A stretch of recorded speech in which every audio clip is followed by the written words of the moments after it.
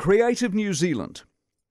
They've been stung badly for their behaviour this week and have been embarrassed by an embarrassed Prime Minister who went and usurped them for easy political points to, they've, quote-unquote, spoken out.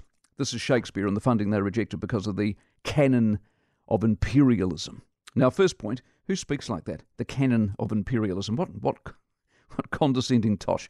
So the application's in. It gets rejected for the first time in over a decade. It's not Maori or Polynesian. It's some white pom we're no longer interested in, apparently. It doesn't fit the agenda of the day. The agenda of the day. As dictated by the government in increasing areas of our lives, whether we like it or not.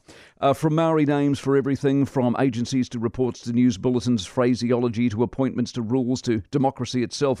As Willie keeps telling us, democracy has changed. But despite the fact they've engineered this New Zealand as we draw ever closer to the election, and they sniff the wind and read the polls, the politician in the PM takes over, and sensing an easy victory, she abandons her agenda to get a few dollars out of another department to, ta-da, fix the problem.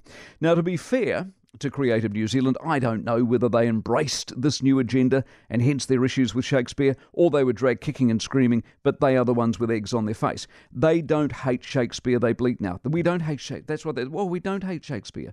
In victim mode. It's just they don't have enough money to fund everything. Everyone wants money and they've got to make some decisions. Well, yes, they do. This is, in fact, the model that they've always followed. And their general dilemma, i.e. too many applicants, not enough money, is one, not new, and two, the plight of virtually everyone that hands out money. But as well as pleading poor, they've also had a crack at the commentary and the feedback they got, and in that, sadly fell into another new fad we've got going these days, racism. If you bag them, you must be racist. And they didn't like that. I don't blame them. But in arguing that what they did was wrong does not make you a racist.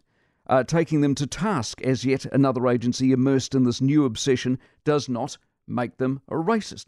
So too many debates are shut down these days with the old, oh, that's racist. Oh, what do you mean? You haven't swallowed this hook, line and sinker? Well, you must be a racist then, mustn't you? No, we are not racist. In this case, we simply called out stupidity and a blind version of it. What they did was woke, pompous nonsense. Good news is, for once, the pushback actually worked.